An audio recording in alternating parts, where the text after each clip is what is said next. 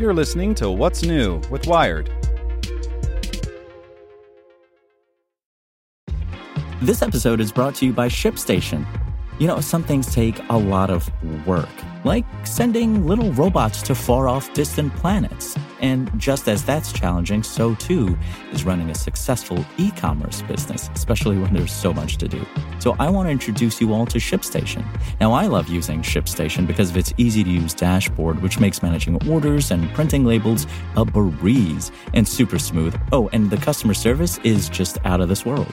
It's exactly what you need to help grow your business. Sign up for your free 60-day trial at shipstation.com/technews. That's shipstation.com/technews.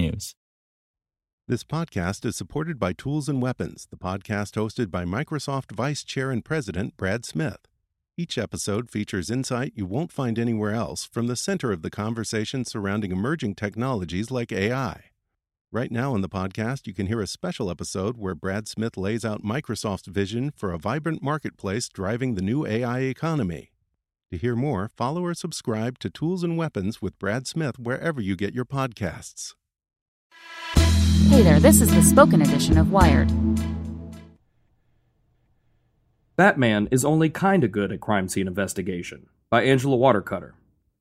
You've seen the scene 1,000 times. A cop, probably in a trench coat, shows up at the site of a brutal murder or some other crime and starts poking around, trying to figure out what went wrong. It might look like standard gumshoe stuff on TV or in the movies, but crime scene investigation is actually a science, one that Hollywood adaptations often get wrong. On shows like Dexter or NCIS, the methods used and the conclusions drawn are often close to accurate, but never fully represent what authorities would do in the real world. It's a scenario that, according to veteran crime scene analyst Matthew Steiner, drums up interest in forensic science, but also misrepresents it. With the increased popularity of these types of shows, the public's perception has been affected by it, in both positive and negative ways, Steiner says. The goal of this is strictly for entertainment, and it does that. An entertaining, if flawed, example, Bruce Wayne in The Dark Knight. Remember that scene where Batman cut a bullet out of a wall and used some highfalutin computer program to recreate the fingerprint on it? The recovery technique, Steiner says, is pretty good. That whole thing about salvaging the fingerprint is less so.